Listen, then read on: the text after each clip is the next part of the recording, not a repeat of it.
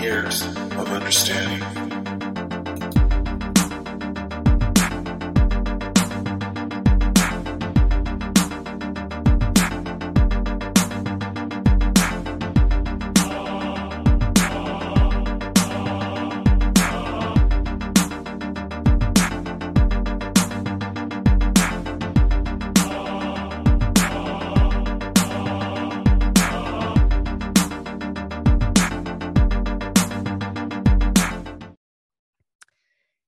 Hello, everybody. Thank you so much for being here. This is the first cherry popping podcast that I've done, and this is the Living Lilith podcast.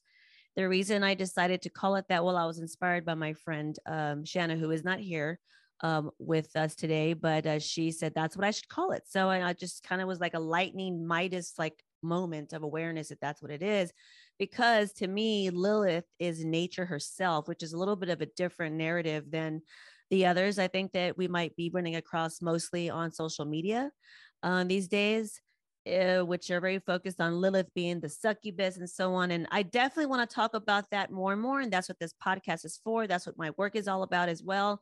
But I want to thank you all for joining. First time cherry popping. My wonderful friend, Alexandra Karowski, is here with us today, helping me pop the cherry. Thank you so much. I could not be more pleased to be the cherry popper. You are deserving. Thank you, my dear. I chose you to pop it.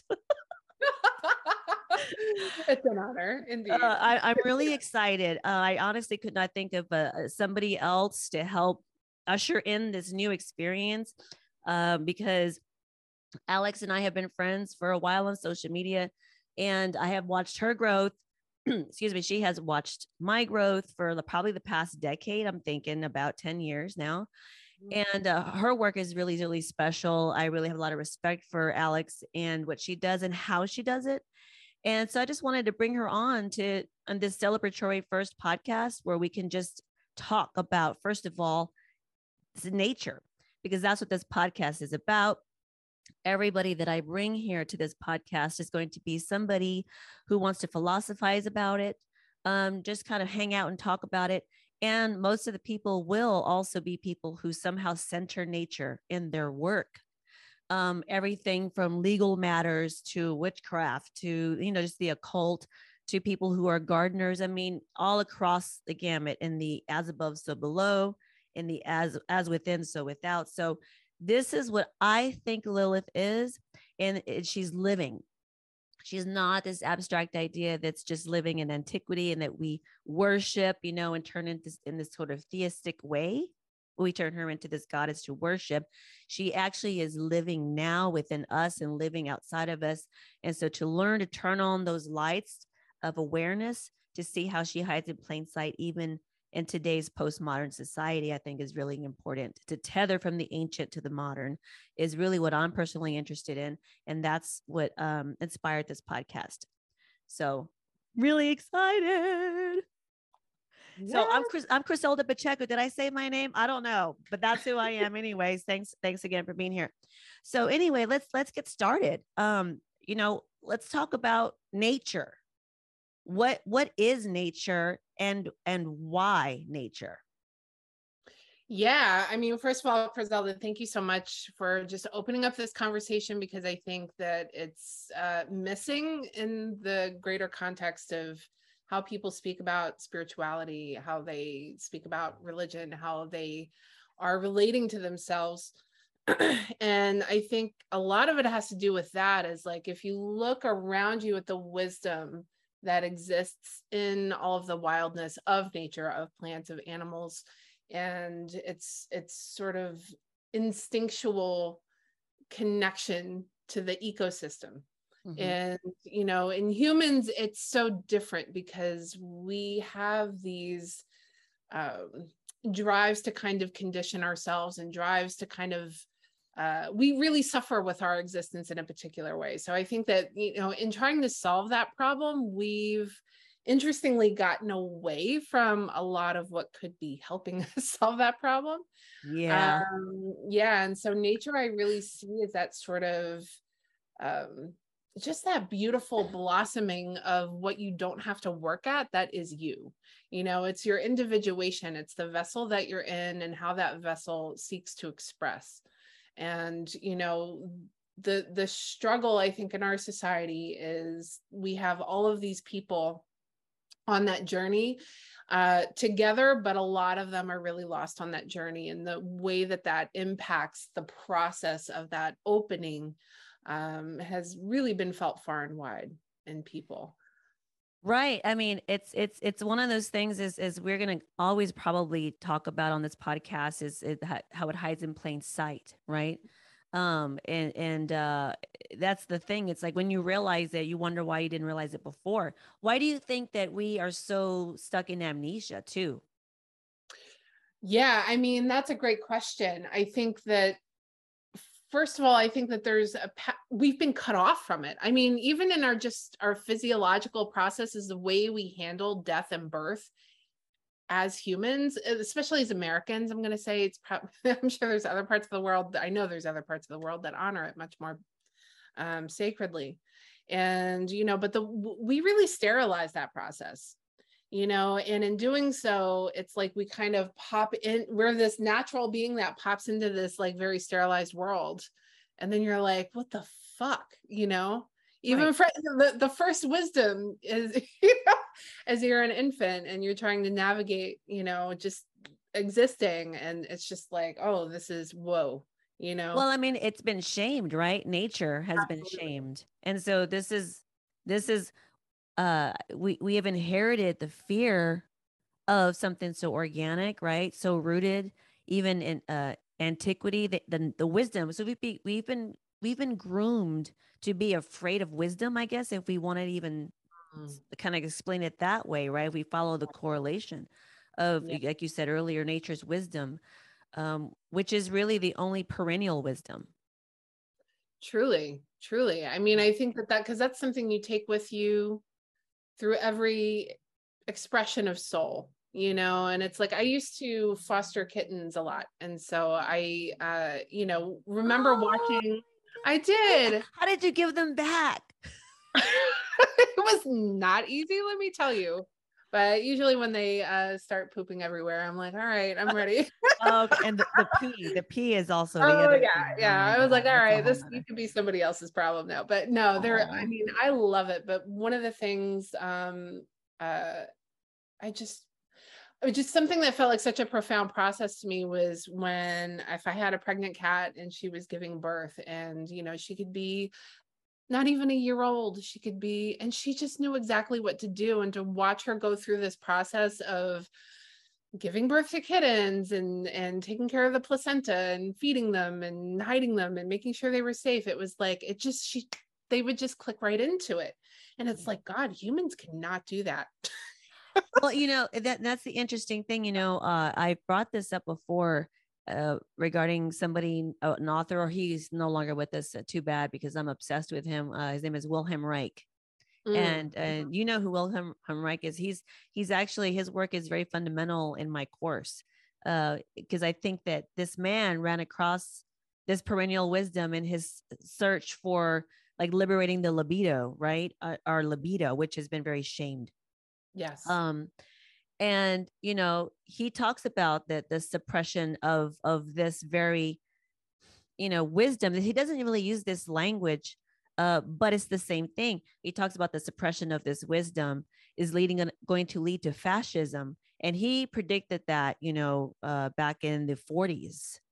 So I mean, and we're starting to see the effect of that cause now, right today, of what it's like when we forget that very wisdom that you're talking about. Absolutely. And I think a lot of what we would call toxic spirituality now, but even existent through many different forms of religion throughout the years, even Buddhism, which I think, you know, has ideas that I can even relate to. But to me, the feminine is so much about that nature that knows that you're safe. Like she's a protector. So if you're trying to control a group of people, you want people to disconnect from that part of themselves that knows whether or not they're safe. Mm-hmm. So then if you have these sort of fascist ideas and it's like, oh, we're just merging into oneness, you're one of us, and like your emotions don't matter. If you feel weird about it, that's your problem. Right. You know, and it's like that whole idea is highly patriarchal, masculine, and fascist. It's you know, it's major erasure of our natural wisdom. Well, as I've always said, that's, fascism, another way to put it for me was always the limp dick epidemic. That's the hashtag. The hashtag for righteousness has gone wrong. Yes. It's just like you missed the mark, which is actually the etymology of the word sin in Hebrew. The Hebrew etymology of the word sin means missing the mark. So it's not, has nothing to do with shame or, you know what I mean? Like some kind of moral shame, oh, you messed up and you should be ashamed for it. It's like, no, if you don't have a right angle somewhere when you're building a house, the house is not going to stand. It really is about true righteousness, not the false morality veiled over this word righteousness, if that makes sense. And that's where we've gone wrong, right? Is the shaming of that wisdom and shaming of that natural wisdom, like the cats have, that all the creatures have, it has led us astray into missing the mark. Yeah. And I think that, a lot of that shame is really centered in on the feminine. So even the childbirth process, even speaking to, I have children. So even speaking to my own process where like, giving birth got so messy and people couldn't handle the fact that I was like yelling at them or in a bad mood. You know what I mean? Like, I'm just like literally every pore of my body is exploding. What do they expect you to be doing, like, for real? Yeah, exactly. So it's like, oh, you don't want me to touch you? What? Oh, why? Oh my God. This reminds like, it's everything so polished. This reminds me of the day of something on Instagram I saw. So, I'm going to tell you, I have these guilty little pleasure TV shows that I watch. And one of them is Selling Sunset. Okay. Selling Sunset. And there's this woman who is pregnant, who's on that show, and they sell high dollar properties and houses over in Los Angeles. Okay. So they're the Hollywood people.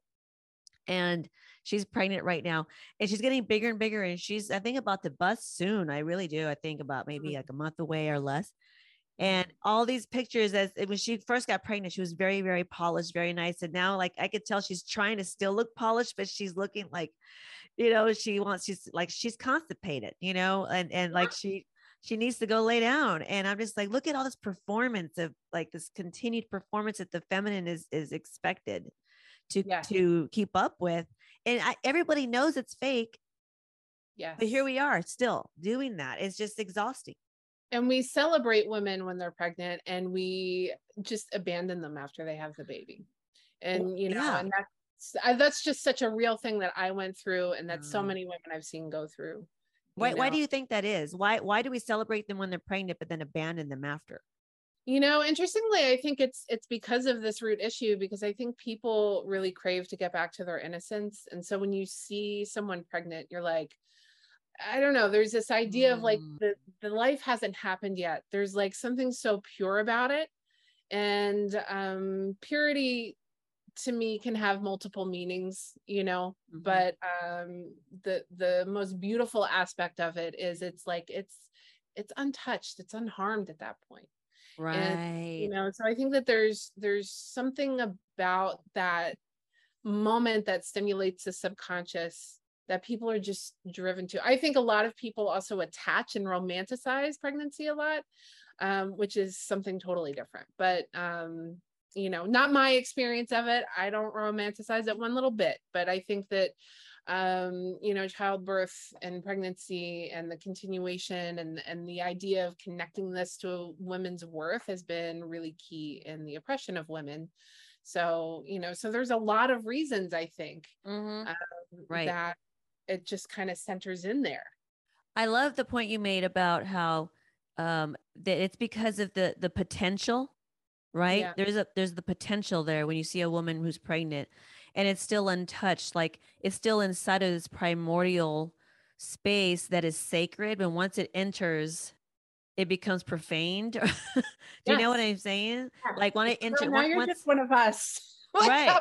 That's not special. Right, exactly. Now you're just going to eat and shit and you're going to do everything else that we, but meanwhile, when you were inside the womb, you were this idea of perfection, this potential. And I think that that's what the feminine is, right? The darkness is full potential. There's a correlation there. Absolutely. Right. Absolutely. Yeah. And primordial wisdom. Yeah. And and when coming back to the idea of nature, like, because when I look at people, as a psychic, as an intuitive, and as someone who's really supporting people in transmuting some heavy shit on the regular, it's like I always have my eyes locked in on that highest potential. When I look at someone, that's how I look at them. And it doesn't mean they're going to get there. Okay. I mean, and I think that this is some of the thing, this is being human, right? It's like, you're not going to get there. Maybe maybe some people have, where that's just a legend, who knows? But I think having your eye on it gets you closer, and it brings refinement to the journey. And it helps that. Yeah, it helps, like, okay, this is where I'm getting distracted, this is where I'm getting off the path because I've lost that sight. Is potential. What you just said right now reminded me of something when I posted earlier that on my Facebook page that I was going to record my first podcast today. I wrote something out that I hadn't written in a while, and I was like, why haven't I been saying this? I used to say this all the time, that I talked about the potentiality of the human being, and that's ultimately what this podcast is going to be about, is how to reach the potential as a human being. Because when specifically about Lilith, right, we can talk about this in terms of other goddesses and other archetypes that people are constantly going on about. But I'm a humanist. Yes. I don't like to say I'm a goddess or a goddess expressed or something like that. To me, it just doesn't feel correct. It doesn't feel, you know what I mean? Like, I want to be here 100%. I'm in my body. I'm in my flesh. I'm gross and I stink. And I'm a human. Yeah. I love that shit. I love it. And that's what it's like, I always felt like, in my spiritual journey, especially when I first started teaching and people were really looking to me like, oh, you're like this person. It's this sort of pedestallation process that people kind of go through. Not everybody, but I was like, oh, I don't want to be perfect. Like, I really hate that idea, actually. And what is that anyway, though? For real? Yeah. What is it? Like, it's not real. No, it's not. It's an imagination. It's and perfection is rooted in shame. So it's like the idea, that we could be perfect means that we have shame about our just beingness, Right. And so when people would catch me, cursing after class, or like, just kind of whatever, I don't know, talking shit at the bus stop, or like, going to the bar, they're like, oh, like, I'm like, yeah, I do shit. I am a person with a I was like, oh my God. When I was a stripper, I loved it when I was a stripper because, everybody, oh, she's a goddess. And whoever's over here, a goddess. And she's like flipping her hair on the right lights and her butt and everything. And then all of a sudden she's like sweaty. And then she's like, I'm going to go to the back to go freshen up. And then we go to the back and I see that same goddess on the corner farting. She was holding that in for a while. She was like, oh my God. Thank God. I mean, she'd go to the stall, and I'm like next to her in the stall, everywhere, just kind of like, and then she go back out and bend over again. I was like, I know the secret. Yes. We are human.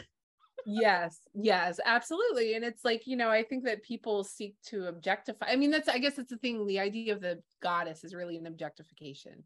It is. It's an archetype. It's a slim little part of existence. Right.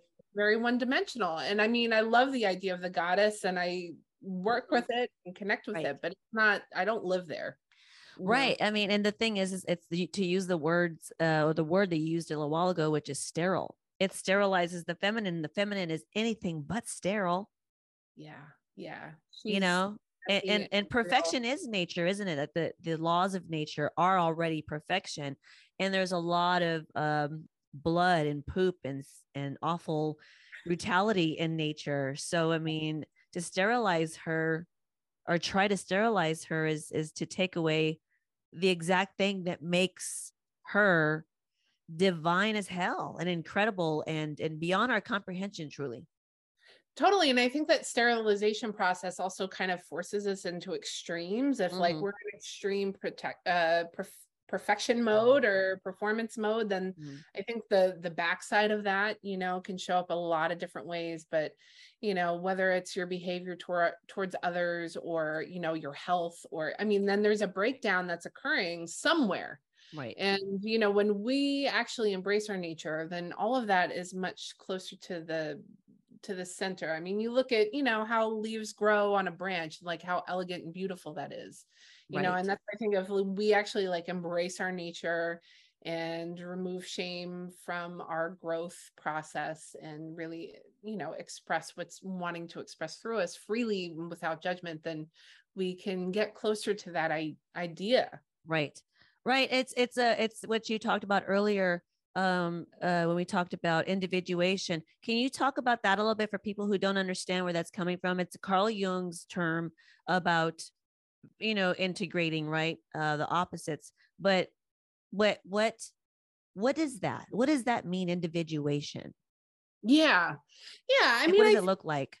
Right. Totally. So, I mean, I think that this is sort of the world that we're going in now, right? Where it's things are, I think this is maybe to speak a little bit to the switch in ages, like moving into Aquarian age out of Piscean thinking. Piscean's all about like oneness, you know, and martyrdom and just sacrificing for the whole. And then Aquarius is much more like, we could do better than that. Right. You know, it's like, but it's really embracing the individual. You know, it's here we are. I always view spirit as it sort of dips in, you know, it kind of dips into the body. And so there's this sense of oneness and connectedness, you know, like I feel connected to you. I feel a sense of oneness with you, but I know you and I are totally different people. Right. So there's that sort of, there's the things that run through us all that connect us. Life force, to me, the mother is the most universal sort of idea. Like we all come from one, it's with us all. Right. But individuation is our own personal struggles, our own personal expressions, really shaped by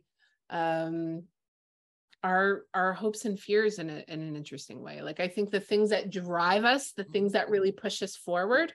And you talked about libido and at some point, I feel like it's also very much connected to sexuality and libido, like the way that we express ourselves, you know, are the same things that might like just really kind of like just turn us on to living. And, you know, it's that sort of idea of sexuality in terms of your beingness, your connection with your body, what it is that you're here to do, here to create. And then the flip side of that being, you know, the part of yourself that is seeking to be understood, but isn't yet. And how is that expressing and making noise in your life and sculpting your experience in a way? Right. You know, it's interesting too. It was making me think of when you bring up the libidinal energy. I think I posted something, yesterday. And the reason I posted this on my social media was because we were having a conversation about Madonna and how she just recently announced that she's going to go on tour, and she's like 64 years old, and everybody's like, what the hell? It's like, and she's showing her ass and all of that. And there was a conversation that started on my page about it. And there were some people really, actually women, who were really upset about it and repulsed and talking about how she doesn't need to be flashing all of that and his sexuality. And another male mentioned about how, you know, the reason why it's gross and it went away with her. He didn't use that word, so I don't want to say that he used the word gross, but he pretty much implied it.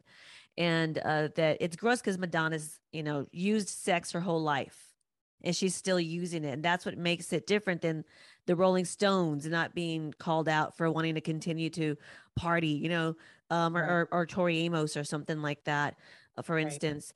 And I feel like when people say things like that, they don't understand what sex is. And most people do not understand what sex is. Yes. They think it's a good old in and out. Yeah. And there you go. And that's all it is. And it's a whole world. It's actually the reason, it's what spurs our will, right? In a creative force. It is the libidinal energy, that to bring it back to the libido conversation. It's very misunderstood, and that's what's been shamed. Absolutely. I think it's actually really connected to our will to live in a basic way. It's like what makes us excited about life and what makes us, and it's interesting to me that the correlation between Madonna and Tori Amos, because I see Tori is incredibly sexual too. I think so too. No, Yeah. and it's like in a different way. And Yeah. that's insinuation. They do it differently. And Right. what the fuck, like rock, like I hope I'm as awesome as Madonna and her when I'm 65, like whatever, Right. you know, Right. and Right. that I my know, version seriously. is gonna be different. Your version's going to be different, but it's going to be awesome. Right. I know. Yeah. I'm just kind of like, whenever people are annoyed by that, it makes me like want to show my butthole, when I'm 75. You give hope for us all, Griselda. Well, I'm trying to help liberate. And if showing my butthole at 75 will like make somebody spaz out and finally like arrive on the other side of this, I'll be like, yeah, here's my butthole. Liberate yourself. You made butthole liberation possible. I'm so like I'm gonna honored. make chocolates out of my butthole and sell those too. Please do. Make them monetize that. Why not? Why not, girl? Yeah. And I want to bring back this conversation to Lilith too, and nature and Madonna, and how Madonna is a very Lilith figure, speaking of Lilith and so on, for sure. I like to touch a little bit on the Lilith and conversation, and then we're gonna take a quick break, and then we'll come back and talk about Lilith in the future and in this dystopian society, and talk about more about what you do and some other fun questions. But Lilith, yeah, I really feel like a lot of people, I want to say everybody, has been missing the mark when it comes to who Lilith is. And as somebody who was a sex worker for 20 years, who's a stripper, I did some dominatrix work too. I was a sugar baby, and so on. I came to see Lilith as nature herself, because when I see women sort of positioning themselves on purpose on Instagram and TikTok or wherever else as the succubus Lilith, and they're doing the succubus stuff, and oh yeah, I'm the demoness, Lilith and all of that. I'm just kind of like, girl, almost like you're kind of you're playing into the story that already exists about her. So in that way, to me, they become controlled opposition. They're not at the point of transcendence. And to me, Lilith is a third point. She's not what the Abrahamic religion has said that she is. There's no real rebellion in my eyes, positioning yourself as in that way, or making Lilith what everyone says she's always been. I don't know. What do you think about that in terms of who Lilith is? To me, I've experienced, it's interesting. The first time I really encountered it was in a reading, and I was reading someone, and then the energy would come forth a few different times, and it always felt like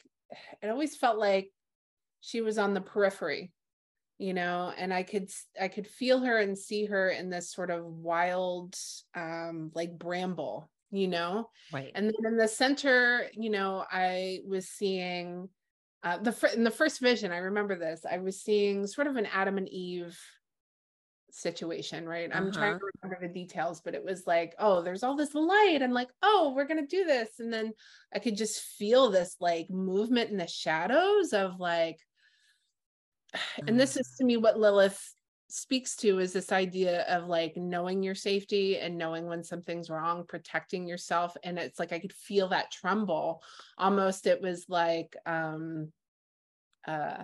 don't know if this is answering your question, but this is just it is. Okay. Yeah. So to me, it was this sort of like this life-giving push to like, protect itself and to maintain and to grow. And that was sort of the tension that was like pushing this scene in the center. These people who were like seeking the ivory tower. This was this sort of, there was the energy surrounding this. It was this tension surrounding this, like, don't abandon me. And, and there's, you see so many examples throughout history of people splitting the goddess in half. Here's the lovely wife and mother, and then here's the destroyer. So it's like, you know, it felt to me like that moment where, you know, we split her, and it doesn't need to be that way. Like to me, Lilith is that sort of like, it's that pure wildness, and that pure, and when I say wildness, I mean nature. I don't mean just like chaotic, but it could be chaotic, but it doesn't have, you know, but as an embodiment, like she just feels like life the way that it's really hard to describe. It's like this, it's an electricity that I feel around protection. Well, it is protection, because I feel like, I think that really makes a lot of sense that you would sense her that way, because to me, if she represents the primordial truth, like of all the raw materials, right? When we think about alchemical experience, or talk about alchemy, I think she represents, for the feminine, the most natural, the most original, and the most primordial, the most raw truth, the most fundamental, and everything else that has come out of that space always adapts itself to the new culture, to the new epoch, to the new moral laws, or, you know what I mean, as they change and morph and all that. But she remains the same throughout it all. And so to me, this is what I realized too, is that, well, the split in the feminine, the Madonna whore, as a sex worker, you know, I was definitely the one on the outside. And I saw this war happening in the feminine principle, not in the masculine, between Lilith and Eve, the Madonna whore. And Eve, to me, is the feminine of culture, and Lilith's the feminine of nature. And so, you know, Eve adapts as she needs to adapt to survive in culture. And in doing that, she gives up a lot of her own power, right? In that way. So it makes sense that she was the protective force, saying, don't abandon me, because this is what she's been used to since forever, right? Thousands and forever and ever and ever and ever. Yeah. And that's the real wisdom in that is not out of desperation. It's not, you know, like, she's just like, don't fuck up your life. Don't be a shit. You know? That's it. It's just like, that's what I mean when I say don't abandon me. It's like, you're making a mistake, dude. Like, you know, and it's that wisdom that, like, I'm here and I'm not going anywhere, but if you don't engage with me, you're gonna get the lessons the hard way. Yes, that's it. I mean, because then we're abandoning fundamental wisdom. Yeah. You know, and so that's exactly how I see her. And it really makes me feel, you know, just frustrated when I see all the younger generations too, especially just continuing this, like, I'm embodying this succubus Lilith thing, and they don't realize that they are actually controlled opposition, right? In a lot of ways, reinforcing that false idea of her power and who she is. So, okay, well, we're going to take a little break, and then come right back and finish up with my wonderful friend Alex, and just keep on philosophizing. Woo. Thank you. Okay, we are back for more philosophizing and blasphemizing. So we want to talk about something that I think is, I mean, is really, I think, very important. And this is what I do in my course too, is tethering the ancient to the modern, and why it's important to not abandon what's in the past. I think that happens a lot. I think a lot of people, what I have witnessed, and tell me if you have too, is people thinking, oh, we're not living in that time anymore. Oh, that's this way over there. So it becomes this fantastical, weird idea that is no longer in existence. I'd like to kind of talk about, you know, dismantling that and see, is that true or not? And then how does Lilith live today? What does all this look like in today's postmodern dystopian, because it's going to become more of a dystopian reality, right? So how can we, what does all that look like today? Yeah. And I think it's an important point, because as you mentioned, Lilith being that sort of perennial wisdom, and every time is going to have shit that does not need to move forward. We know. And, Right. but looking back in human existence, and when there was a deeper connection to the earth, and there was a more sort of intuitive sense of what was going on, that, there's a deep level of attunement within the self and the other, that is just innate. And that is a wisdom that ought to be carried forward. Absolutely. And I think that a lot of our modern society has to do with overcoming nature, or mastering nature, or I remember, I don't know if anybody has ever taken the drive out to Key West, but the idea of just like this bridge driving over the ocean, and like I remember this crazy thunderstorm, and I'm like, I'm gonna die, and I'm like, what the fuck are people doing? Like, I'm on this little bridge in the middle of the ocean going to Key West for some God knows reason. Anyway, but the idea of like, we can conquer this, we can do this, and she reminds us regularly, like, I'm in charge, guys. Like I can fuck your shit up if I want to. I know. It's so funny. When I used to live in San Francisco, and I was like, we were looking over at the bay once, and I was super loaded. I had smoked a bunch of kind bud, and I was just looking out at that water, and I thought to myself, I was like, man, if that water wanted to, it would just rise up and take us all. But look at it. It's nice. It's being nice right now. Thank you for being nice. Thank you. Right. Yeah, no, I think it all comes down to like harmony, and like our sort of sense of harmony with it. Like, of course we're going to grow and evolve as people and humans, and as a culture. And now, we're seeing so many leaps and bounds in terms of, liberating people who have been oppressed for so long. And, we have all this technology now, and we have just so much more is available to so many more people. And there's a lot of kinks to be worked out, no doubt, and I think that that's when you're in a process of growth and rebirth, breakdown and breakthrough, Lilith is that thread that carries you through. And that is the wisdom that's going to be like, this is how you get through it. Right. I think that anyone who, I'm a highly Uranian individual, like chaos has ruled my life in ways I hate to admit, but that was the one thing, is like surrendering, be like, all right, I don't know, but something in me does, and I'm just going to let that. Right. Well, that brings up something else, is a difference between intuition and discernment. Yes. Because we can have an intuitive hit about something. Yeah. But we don't know how to discern what it is, then we might miss the mark some more. We might project absolutely in our assumptions about what it is.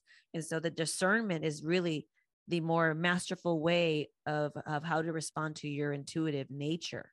Right. Yeah. Because I've taught intuitive development and psychic development for years, for, over a decade at this point. And when you're new at it, you project like hell. You project everything, not everything, but it's you project a lot. And, there's a deeper place you have to get to kind of connect in with that more discerning nature. And that is a sense of truth. And it's that part of you that might question what you're seeing and know, like, you feel it. Right. But it's an experiential process to get there. Like, you have to touch that feeling to know it. And until you get there, you're going to do all the other things. But it's that process of sort of quieting out all the noise of what's happening. Right. And getting to this deeper level. And we're in a time now. So, just looking at now and what everyone is going through, so much is happening in the world, like where to even begin. Okay. And I think that this is the time, because, things are breaking down, things are changing, systems are breaking. This is a time we have to bring that wisdom to the surface. And it's not all like, oh, I have this, I did a bunch of shrooms and now I have this grand idea of how the world should be, and I'm going to just fucking do it. Like, I'm not talking about being delusional. Oh my But God. like, I do think that, I do think that I think that that brings people to a place of, oh, like this is possible, but I think that what people are most uncomfortable with is not actually knowing where you're going Right. and finding the way as you go. And there's a certain value to that in the creative process, that is highly undervalued and feared because Mm-hmm. of our own shame and our own senses of what failure is. Like, I don't even think failure is a thing, but like, it's just, Right. it's literally like, if you're breaking ground for the first time, if you're doing something nobody's ever done before, you really have to let yourself be led. You That's have to it. trust. Well, when I first fell into a very powerful dark night of the soul, I mean, I've had a few. There was one in my 20s and then one before I turned 40 and or right at 40, I think. I don't know, something right before. Anyway, I always said it was Lilith meeting me at the gates. And when she's meeting me at the gates of my own hell, which is my own unconscious, right? Basically all the things that have been there the whole time and showing me around. Showing me around myself, the things that I have hidden from myself, either willfully or not in a naive way, both. Um, I think this is true for all of us. And the thing I wanted to bring this back around to the modern stuff and Lilith and perennial wisdom, because I've been collecting a lot of information from my course and researching about AI, and that is a really powerful way to look at. I think AI is expressing the collective unconscious, right? And I've been reading a lot about how scientists or different people in technology are worried that AI is going to be a psychopath eventually, because I mean, and again, what does that mean about us? It's going to be what we birthed. It Right. is our coming out of our minds. So that's expressing to us as in a mirror, isn't it? That we do not know ourselves. And Yeah. that way, if we create something else that has no sense of a true moral compass, not this false morality, but the morality that comes from a deeper earth natural wisdom from Lilith. Yeah. And so that's another reason why it's, hi everybody, it's important to look again at this ancient wisdom, at the only wisdom there is and always has been. Let's go back to basics, because if not, we're going to create, Arnold Schwarzenegger is going to come here and the Terminator is going to, kill us all, everybody. So it's like, maybe that was actually a true story. But I'm just saying, we are entering that time, and it's probably a good idea to tap into this deep, ancient, perennial wisdom that is unchangeable and Yeah. uncompromising, no matter what times we are living in. Yeah. Yeah. Right. Yeah. I think because there's, like, AI is interesting. I mean, to me, the whole process has been fascinating. I've been, kind of looking at all the different opinions and stuff like that. And I am, and the idea of it being a sociopath is interesting, because to me that's like pure creation, pure go go go, do the thing, do the thing, Right. do the thing, and then you Right. like block out everything else that exists. Yeah. Right. Right. And there's no capacity to receive, and there's no compassion, and that's like, and that's something that I think organic. I mean, compassion is maybe not necessarily innate to things that are not human, but this idea of receiving and allowing for something to happen, being part of the growth process, Right. it's just I mean, like, just look at how plants grow, and and how they have Right. to receive I so mean, it's much exciting. to make it happen. Yeah, Right. absolutely. It's exciting on one hand, and it's exciting on one hand until one day your sex doll's trying to murder you at 3 a.m. Exactly. And that's It's like, like, oh no, sorry. made a bunch of Sorry. Lorena Bobbits, everywhere. Bobbit robot. There's some kind of alliteration there for sure. Yeah. The Can Bobbit we robot. have that one? That sounds fun. Shit. Okay, so I wanted to move on from that and talk about. I really want to get to you and your your personal story. Let's do that. I want to know, do you Hmm. remember how old you were, or about the time in your life where you were realizing what it is that you really comprehend right now. And that's this deep esoteric wisdom. Do you remember something that occurred in your life when you were little or not little? What was Yeah. that story? Oh God. I mean, I think that when I was little, I had a lot of experiences that I didn't understand. And I just thought everybody was like, oh, you have a wild imagination, But I remember being a young kid and instantly knowing that I was different. I didn't fit in. And like, I didn't know how to, and I didn't even really want to. And I was just kind of like, what the fuck? Like, I just felt like that feeling of being plopped on earth. And I'm like, what is going on here? So, Right.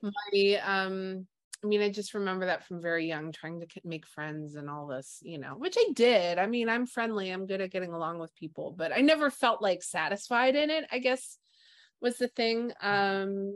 Meanwhile, my imagination, my vision was so strong. So oftentimes I would have dreams, right? And I would wake up and the dream would be happening in my room, and I would be telling my mom, or whoever was there, like, what's happening in the room. And, so there was always this like bleed over, like Right. that the spirit realm or the astral realm, or however you want to term it, it was very alive in my vision from the moment I was born. It was normal to you. It It was was very not, normal. And yeah, that's very just like, normal. okay, yeah, like I'm going to walk through the house and I'm seeing these little monsters, and I'm seeing these little things scamper up the walls, and, Oh my and I'm God. seeing color over What did here. you see? What did you see on the walls? Because I saw things on the walls. Yeah, I always used to see, I mean, it's hard to describe, just little shadows scampering. And then there was like Ah, I remember a big bug-eyed monster in no my way. old Oh, house in Tennessee. Yeah. And it was just, I would just see it all the time. And it was like, whatever, okay, like it's next to the telephone. Like I just I mean, didn't it was, really, yeah. I wasn't scared. It was just there, and, looking back now, I think there were maybe land beings or, something of that nature. Um, but yeah, I mean, it was just, it was all there. So it was Mhm. like how you imagine in your mind's eye, if your mind's eye, like I lived in virtual reality, it was like, that's just what my world was like. And so, I mean, that was true for a long time. My teenage years, I definitely just did a lot of drugs, and that was sort of my way of engaging with it, and really resisting at the time so actually in high school, this is pivotal because at the time my mom, she went full on new age. Okay. When I was in high school. And this was interesting because she and I had discussions where she felt like she had found I mean, listen, I gained so much wisdom and divine knowledge from my mother and her journey at that time. Mhm. My connection to spirits at that time was incredibly profound. My connection with what we would know as the angelic realm was incredibly profound. Moments where my life was saved, moments where, a friend's life would be saved, because I got into Wow. some shit. Yeah. I got into Yeah. some shit, and Yeah. I should not be here. I'll You put it fucked that way. around and found out. I fucked around and I found out. Okay. Right. That's the only way And, to do it, though. Really. I mean, that's really some of that's us the are way. on that little chaos path of like, Right. all right, here we go. Yeah. But there was always something Hmm. pulling me out, and keeping me going. And there was some point in my 20s where I'm like, I couldn't die if I wanted to. I am stuck here, and and I would find every suicidal maniac in the world, and I, would somehow land in their path and at a critical moment and save their life and get them to change. And Right. I don't, I'm not like saying this in like an ego way. Like I hated it, to be honest with you. So there's Well, no ego. there's a burden. There's a burden to it. Very There is a burdensome. burden, right? And you Yeah. feel you're the outsider all the time. It feels like looking in, and you're wondering if anybody can see you. You can see them, but they can't see you, and you can Yes. measure that by how much they project onto you. You can see what it is that you are your role for them and what you're serving for them. Other rather than them seeing you as your holistic self. You Yeah. know what I mean? And your own sovereign right. But you were there as a screen for their projection. I feel like that happens a lot, right? when we are really awake, and I hate to use that term awake. I don't know what it is I'm trying to say here, but more self-aware, maybe, have a deeper self-knowledge, and it's more sincere. You're not trying to do all that to be better than anyone, but that's just the way that you are. And you see that Yeah. not the way our society has been groomed to be. And a lot of people are not doing that. So then you have to bear the brunt of it. Yeah. It is. It's very burdensome. And I would say that like, it didn't matter how aware I was. I want to clarify that. You mentioned self-awareness. I find myself much more self-aware. It definitely still happens. But I think I'm also more clear about what I express and put out about myself. Mm-hmm. So I'm bringing a lot more definition to my being these days, where before I was just kind of like, in the soup, and then I would like do a lot of drugs, or I would like just, or if I was with a guy, like, I, chase sex a lot in terms of like just feeling grounded and feeling in my body. And then it was like always, oh, I want to keep this person. So it was like, there was a part of me that was never really me then, even though that stuff was happening, Right. a heavy dissociation there, which I think is a common sort of, what do you call an arc, like a common arc for those of us who experience this kind of pathway. But it also is highly informative. So even if it was super dissociative, not really good for me, but it was very informative around sort of the shadows that people work through and hold, and the moments you witness are like, you can't learn this shit in a book, No, that you can't. This is what I'm saying, that they, when I left San Antonio a long time ago in my 20s, I remember talking to my friend Jennifer, who I'm going to send this to her, my childhood friend. And I told her, she's like, what are you going to, basically, like, what are you going to do out there? Where are you going to go do? I was like, I'm going to go collect data. That's what I told her. I'm going to go collect information, and then I'll know what to do with it on the other side. And it sounds to me, I mean, we have to be initiated by chaos. I think those of us who are on this path sincerely, not this, and there's a whole bunch of Instagram witches and a bunch of, social media priestesses and all of these and this and this and that. And it's fine to learn things by reading books. I think that those are supplemental, though. Those are not primary. Sure. Yeah, those are not important primary. to educate yourself as you're going. I mean, listen, I educated myself. I was like, okay, so this is what happened when my mother died. My psychic sight became so pronounced during that time. And at that point, I was like, what the fuck is going on? Because this is something different. Now this is me just all like, oh, la, la, la, life is so crazy. Like, this is something different. I was also doing health coaching at the time. And I was having these experiences of people's organs talking to me and like telling me what they needed. And then I would start to see all those little creatures and critters that were running up the walls when I was a child. I started to see them in people, and they started to look at me and they started to challenge me. I know this sounds crazy, right? But like that's badass. And then I was like, okay, this is a thing. Yeah, okay. It's like, all right, well then let me stop and look at this one-eyed bulging motherfucker who's trying to tell me something clearly. Yeah. So then it was seeking, and listen, I mean, the internet was the Wild West. I mean, it still is, but it was definitely the Wild West then. And in books on spirituality, magic, all of that, and you're getting other people's initiations. And that's something that when you are educating yourself on this, it's important to do. And that's the issue. Yeah. Yes. But recognize that is someone else's journey, not yours. Right. So this is where this idea of like, take what works and leave the rest is really, really key in discernment, and really, really key in developing your own refinement on your own path. Whatever that initiation looks like for you. So it's sort of like you're always going to hear little things or get some practices or some tools that are like, oh my God, this is helping me so much. Great. That's going to evolve. That's going to change. And you're going to do differently. But that was at that period. That was the period in which I started to do psychic work professionally. And all I can say is when I actually engaged with it and took it seriously, oh my God, it brought so much peace to my life in a lot of ways. It just needed to be integrated in a way that was not hiding, but now out. Yes. And I understand what you mean about finally just embracing. I mean, my chart, I tell people I was born to be hated. It's in my astrological chart. I was born to be hated.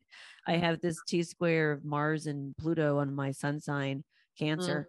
And then my Lilith is rising in my ascendant, and she's in direct opposition to Saturn, and she's in Jupiter. She's in Sagittarius. But there's all kinds of different things that just make me, everything's my fault when I walk into a room. It's just my fault, you know, right away. So I was like, oh, well, fuck it. I'm just going to be the cunt cape superhero, which is why I have a cape that says cunt. And I have a little wooden devil, Larry the Devil. It's like, fuck it. I'm just going to embrace it. You know, because all of a sudden it liberates something, and you're going towards your individuation, your integration, right? And there's a salvation in doing all of that. Yeah. Like I took all that chaos that was just happening in my life and I directed it towards what needed to be healed in a person. Yes. And it would do the same thing, but it was doing it where it was supposed to do it. Yeah. And not, you know, just fucking up my life. So, well, like life itself initiated you, the direct experience of the chaos and having to figure that out and getting burned by the flame and all of it. I think it's the highest ways to learn in our direct experience, and that the books are supplemental, but it's our direct experience. So that I always tell my students and my clients, I always tell them, I'm not trying to get you to believe in yourself. I'm trying to get you to believe yourself. Yes. Yes. How do you get to believe yourself? Yes. Okay. Yeah. And, you know, I wanted to, before we go, another thing talking about, God, there's so much we can talk about. We talked about human, like what is human nature, for instance, like, do we have a human nature? And then also like, what is the problem? Why is it important to bring all this forth now? So like, if we can talk about and integrate those two things about our human nature, do we have a human nature? Is there such thing as human nature? And why is it important to do this work? Absolutely. So, I mean, I think so important to bring this work forward into your day to day and just sort of like doing the work to kind of connect in. I mean, to me, it's like Jung's idea of shadow work, where you're sort of working with the conscious mind and you're working with the subconscious mind. And Lilith is active in the subconscious, but we can bring her into the conscious. Sorry, my cat's knocking the laptop there. Oh, speaking of Lilith, right? Your cat's like all excited. She is my little mama. So so Lilith is like active in the subconscious. And, you know, similar to my own journey, it's going to just make a mess until we're like, oh, you're here. Like, what do you want to do? Right. You know, so it's sort of bringing in that sort of consciousness. You know, you see these two different streams of thought that have kind of shaped psychology in the 20th century, whereas you have the Freudian psychology is very rooted in that, like that conditioning. Yes. You know, we're going to make you nicey. This is how you behave. Right. Be a good little, you know, and then, well, Freudian psychology is super problematic. And then Jungian psychology was much more the other end of the spectrum, where like, you just need to be as wild as possible, like dive right into that subconscious.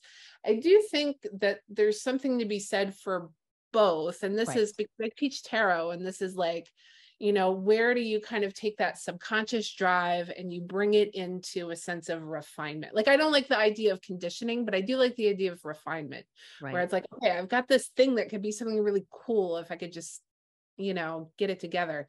And so I think this idea of embracing your messy sort of primordial side, taking what's good and then like developing it, you know, and applying that process to really every part of your life, how you relate to others, you know, how you are, you know, connecting in with the world, the earth.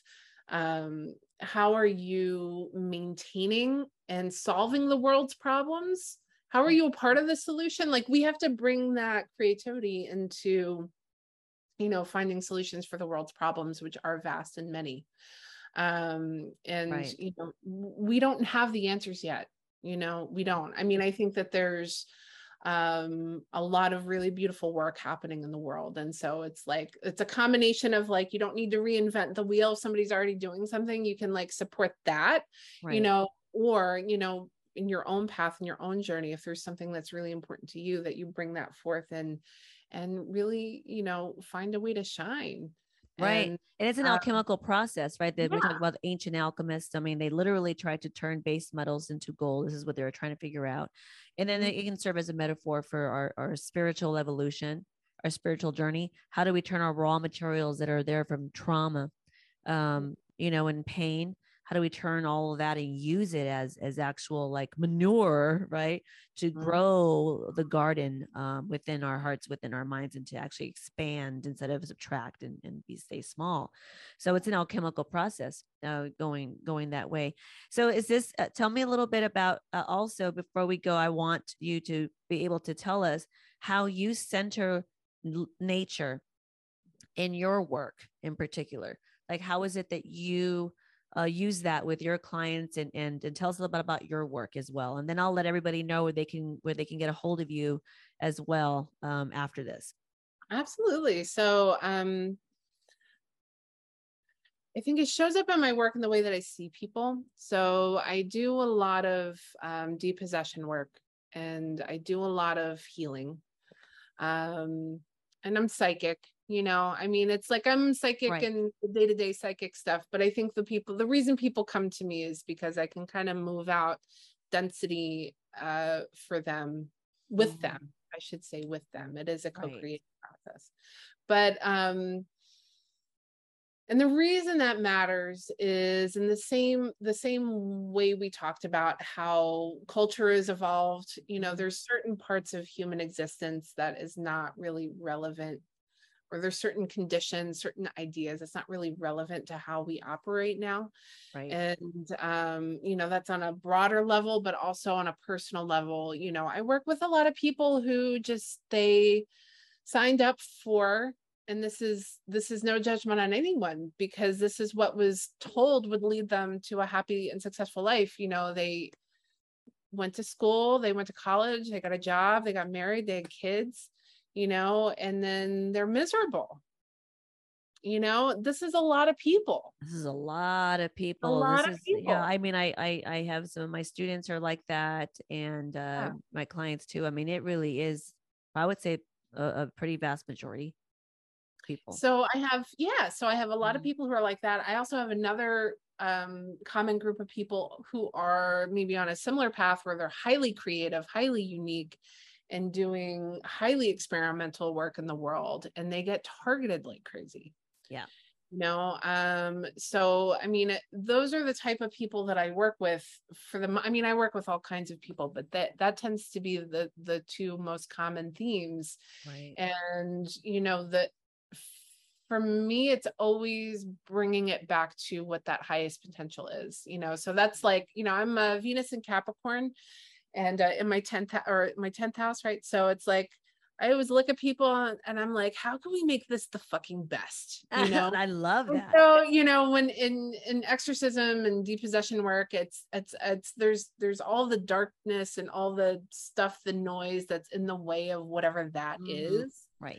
And for me, that I found my journey with it has been interesting, because I think it's not typical, even compared to other people who do this kind of work, where I can befriend all kinds of energies in a way, but essentially it's like, how do we just focus in on that truth and just cut out the noise? Right. And it's liberation for everything, all energies involved, because it's liberation for that truth.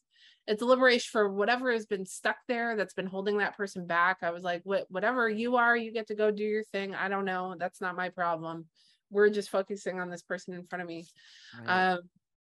And I'm simplifying a really complex process. Well, I mean, how can we, it's like, we have to be a bit reductionist in talking about this, because there's the nuance and the spectrum is so vast that there is no way to really, bring in all those wild horses and then find a way to succinctly, I mean, we're trying our best to explain it, right? To help people understand how it can look from outside the abstract and make it into something with a form, and explain to people a little bit.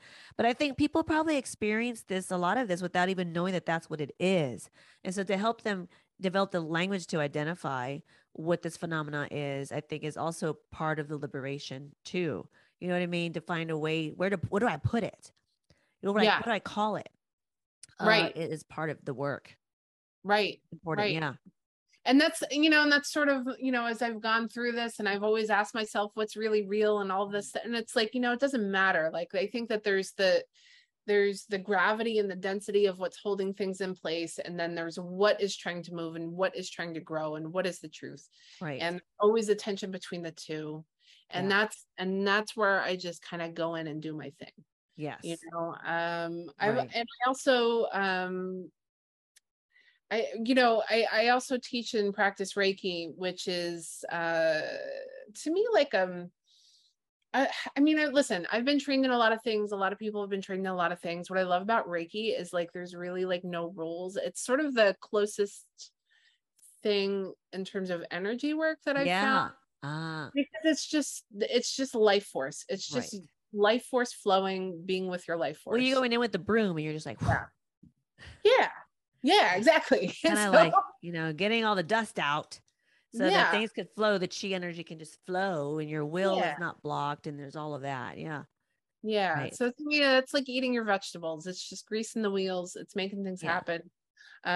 So that's been another thing that I do, teaching that, and I'm teaching intuitive development, teaching tarot, it's they're all paths up the same in a way. They are. And I can attest to your gift, because, I don't like a lot of there's like, I'm not easily impressed. I'm really not.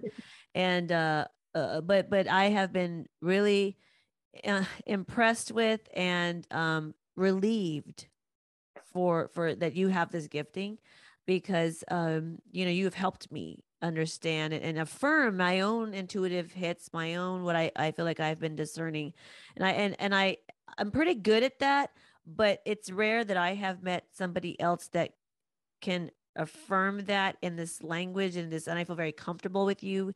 You really are a very safe place of no judgment, and you really are who you say you are.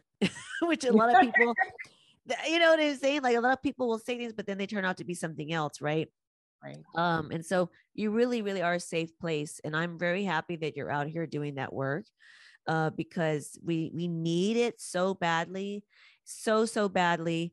I think that a lot of misunderstanding around the work that you do and that I do, or anyone else who's sort of in this hidden realm and working with this magic, this energy, in this hermetic, occult, esoteric space, is I think that the subconscious, in general, associates all this with something ancient and in the past, and even demonic. For people with, even if the word daemon means not what they think it means, there's all of these like layers of not understanding, right, and projection. But there are things that people go through every day. And they really could use this work you do and the work I do. And this is where it's at, So, and it's growing. People are coming around, and I'm really happy for it. And I'm happy you're out here doing it, because, like I said, you're the real deal, Well, I appreciate that. And, and I think one of the things that I always try to bring is that sort of grace and transformation. Like, it's not pretty, and like, we need to just feel okay with that. Right. And that's an important ingredient. It is. One of my students recently said she's going to give me a testimony, a video, and she says, you are truly the red pill for women with the course, because I said, the end of this, you guys have to be ready, and the same with you, and whatever process they go through with you, whatever process they go through with me, it's the end of it. You're not going to see the reality the same again, and you'll never be able to put that back. And so, are you sure you're ready? Which is, it's actually a legitimate question. Are you sure you're ready? It is, because most people really do seek comfort. Yeah. And it's not comfortable. It's not comfortable. Liberation's not comfortable at all. Sometimes people come to it when they're on their knees and they just can't take anymore. They're like, and sometimes, it really can affect your life. So people got to be ready for liberation. It's not like, oh, I get to go to the desert now. It's like, well, I get to go hang out in Rome and Italy and Greece, and you can, but you might, be in an existential crisis. You gotta you gotta do the work. So yeah, it's real work. Oh my God, this has been so great. I'm so excited that we did this. Was there anything else that you'd like to say I'm going to actually, for everybody who's interested in your work and how to contact you, I'm going to include here a link to your website, which is oracleofdelphi.com, right? Oracle of Adelphi. Adelphi. I don't have my glasses on. You know why? Because you can see these lights in them. So it's like, oh my God. So that now I can see Oracle of Adelphi. Yes. .com, which I will have for people to click and not have to listen to just me saying it. But anyway, yes. I will make sure people have access to that link, and you can go there and see all of the wonderful services that Alex has to offer. She's truly a magical being, a magical woman. And I can, like I said, when we started, I can't think of anyone else that I'd like to start this with. You know, I just really admire what you're doing. I'm so glad that we're friends, and thank you. Me too, Griselda. This has just honestly been so beautiful to share with you. And I love that we are bringing our good, juicy conversations to the world. Yeah. I mean, that's the thing. We always have really great conversations. And so just like it, I think people would like them. So here we go. Yeah. Yeah. All right, Mama. Well, thanks everybody for being here. And until the next podcast, nature is the truth and nature is the Messiah. That's what I'm going to say. Bye-bye. Thank you very much for listening to me. If you did. If you didn't, then you're a bimbo. Bimbo.